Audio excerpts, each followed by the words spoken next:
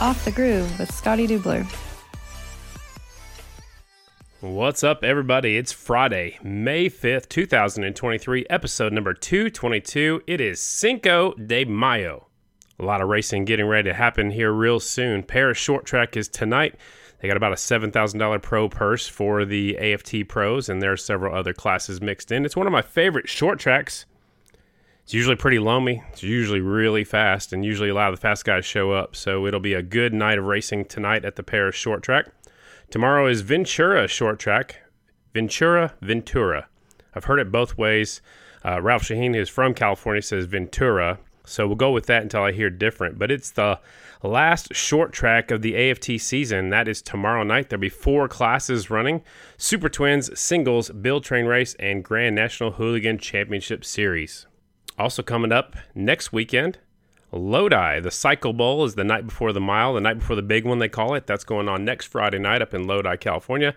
And then next Saturday is the legendary Sacramento Mile. The following weekend, May 19th and 20th at Sycamore Speedway. There's amateur races on Friday, which is AMA sanctioned. And then the AMA All-Star National Flat Track Series is on next Saturday.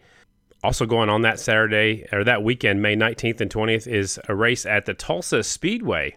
And a good friend of mine, Ronnie Jones, and another good friend of mine, Brad Baker, will both be the Grand Marshals. One is the first day, and I believe Brad is the second day. Well, let's talk short track racing history. The active win list, we are looking at Jared Meese with 6.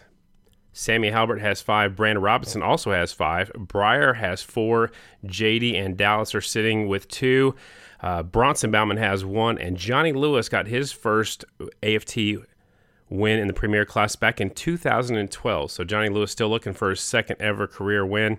Also, I'd like to point out Mikey Rush has 2. He is not racing with us, but he's still technically an active rider. What I want to talk about Jared Meese is he didn't win his first one, his first short track that is, until 2017. So he got his first win a long time ago, and it took him even longer to get his first short track, but since then he's reeled off 3 wins at Woodstock, 2 wins at Weedsport, and of course he won Sonoya earlier this year.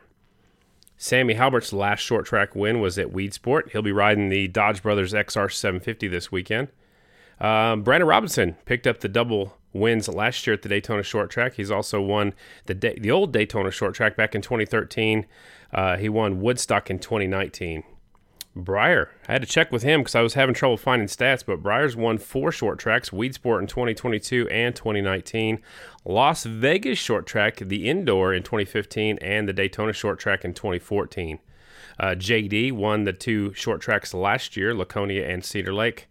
We talked about Dallas picking up the 2 wins earlier this year at Daytona, and we know Bronson got his victory at Laconia. So that's some of the short track history. Talking about favorites for this weekend, I believe that's got to be Dallas Daniels. Has to be on the top of my favorite list to win this weekend. He was 2 for 2 at Daytona. We're not sure exactly what the track is going to do, but depending on what the track does, depending on what Dallas does, he could pull off another short track victory and have 3 short tracks here just in this season alone. JD won the 2 short tracks last year, so he's got to have some momentum coming in. And then, of course, you can't count out Jared Meese. So I think those are my 3 favorites coming in. Put them in that order: Dallas, JD, and Jared. It'd be cool, I think, to see Brandon Robinson get up there and get another short track win, or Breyer to get the first win on a KTM. That'd be pretty neat. But you know what? We go there to race. We go there to see what's going to happen. And I think someone's going to go there and not make any friends. I think, when you win a short track, you think of being aggressive. But not only aggressive, you got to get good starts. You got to be consistent. But, on a 5th mile, you've got to get a good start. Another thing I thought of before I started recording this was lap traffic will be a factor. It'll be a timed race, so there'll be lapped riders early on in this one. So I think you got to get through the lap traffic and maybe use the lapped riders as a pick. Maybe, come up on them at a certain time, pass them at a good spot where the riders behind you can't pass them. So we'll have to see how that plays out. But that's some of the short track history and going into this race. Let's also talk about Dallas Daniels. He's currently 17 points ahead of Jared Meese. His worst finish of the season is 2nd. He has been on fire this year. 2 firsts, 3 seconds so far with a 17-point advantage over Meese. And I did some research because the last champion from the state of Illinois was way back in 1964. Any guesses? How about Roger Riemann from Kewanee, Illinois? And if Dallas wins, he'll be the third champion from Illinois. I just mentioned Roger Riemann. Also, another rider from Illinois that won the championship was Bill Tooman of Rockford. So that's some history that could be changed here this year in 2023. The Mission Super Twins will be competing down here at Ventura with 22 entries. We have 6 Yamahas, 5 Indians, 4 KTMs, 2 Royal Enfields, 2 Harley-Davidson XG 750s, 2 Kawasaki's, and 1 Harley-Davidson XR 750. Of course, that is Sammy Halbert. The Parts Limited AFT Singles has 35 entries, 2 Australians, 1 Canadian, the rest are Americans. And one of the things that I spotted in the singles class is there are 13 3-digit numbered riders.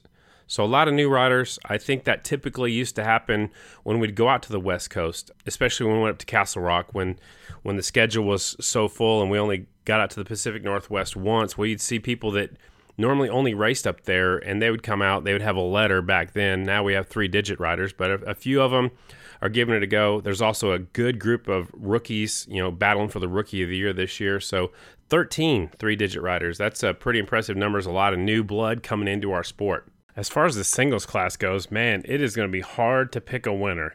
You got to look at the KTM team, going to try to rebound from what happened to the Honda team with the podium sweep at Dallas. So I think you got to put Cody Kopp up there. Dalton Gautier is going to be there. Max Wells is going to be there. Trevor Bruner is one heck of a short track rider. Chase Sadoff still looking for his first win. That's the top 5 in the points. It's about time for Morgan Mishler to get his first win of the season. He had a season best 3rd at the Devil's Bowl. But then you got short track riders like James Ott. You've got Chad Coase, Tom Drain, the Australian rider. Anybody can win this singles class. I mentioned earlier the Royal Enfields will be back. This will be their 2nd race in a row.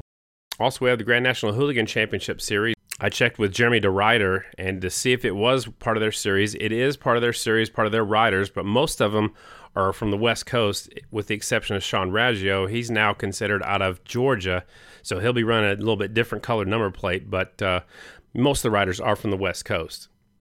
Singles point standings, we haven't talked about that yet. I talked about the Super Twins just a moment ago, but in the singles point standings, Cody Kopp is 4 points ahead of Dalton Gautier.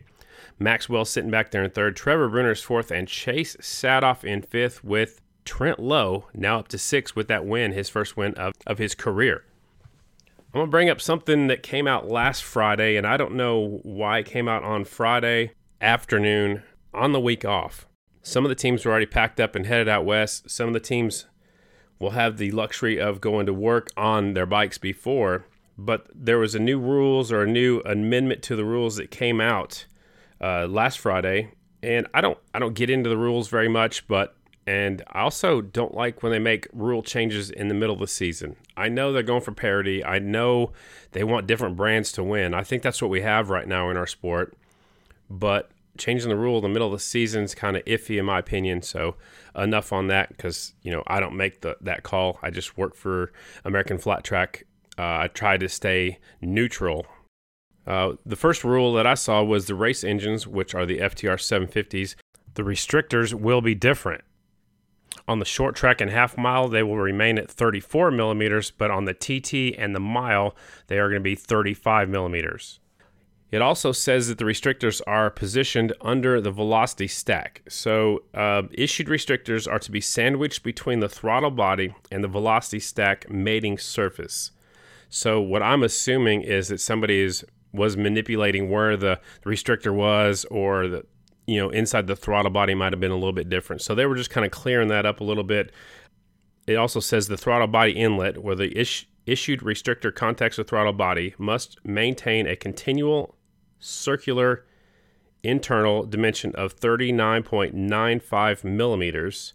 The material cannot be added under the restrictor to blend to the ID of the restrictor. So again, I'm not a mechanic. A lot of that's kind of over our heads, but they're just kind of clearing up. That rule was kind of clearing it up. A couple of things in the news since our last podcast last week. The big news, I guess, is Ben Lau proposed to Melissa, and she said yes. So congratulations to those two, Ben Lau, the Holly Hot Rod. And This came out yesterday, and this one kind of shocked me a little bit, but Tanner Dean announced his retirement. And it shocked me, but yet it doesn't. So Tanner's had a rough few years. He's had some pretty nasty injuries, and I think he just took a look at the big picture and said it's time to hang up the helmet, at least with American Flat Track. He'll probably still race some local stuff up there in the Pacific Northwest. So I hope everything's okay with Tanner. I think he's making a decision to walk away on his terms, and sometimes you can't always do that. Well, that's all I got for this week. Short and sweet and to the point. I just wanted to go over a few things and keep the podcast alive. And I hope we have a great race, actually great 2 races this weekend. Paris short track tonight, Ventura short track, a 5th mile going on tomorrow night. So I hope we have great racing this weekend. And I hope everybody has a safe weekend. Enjoy Cinco de Mayo and don't party too hard. Remember, smash that like button. Tell all your friends about the podcast, and we'll see you next week right here on Off the Groove.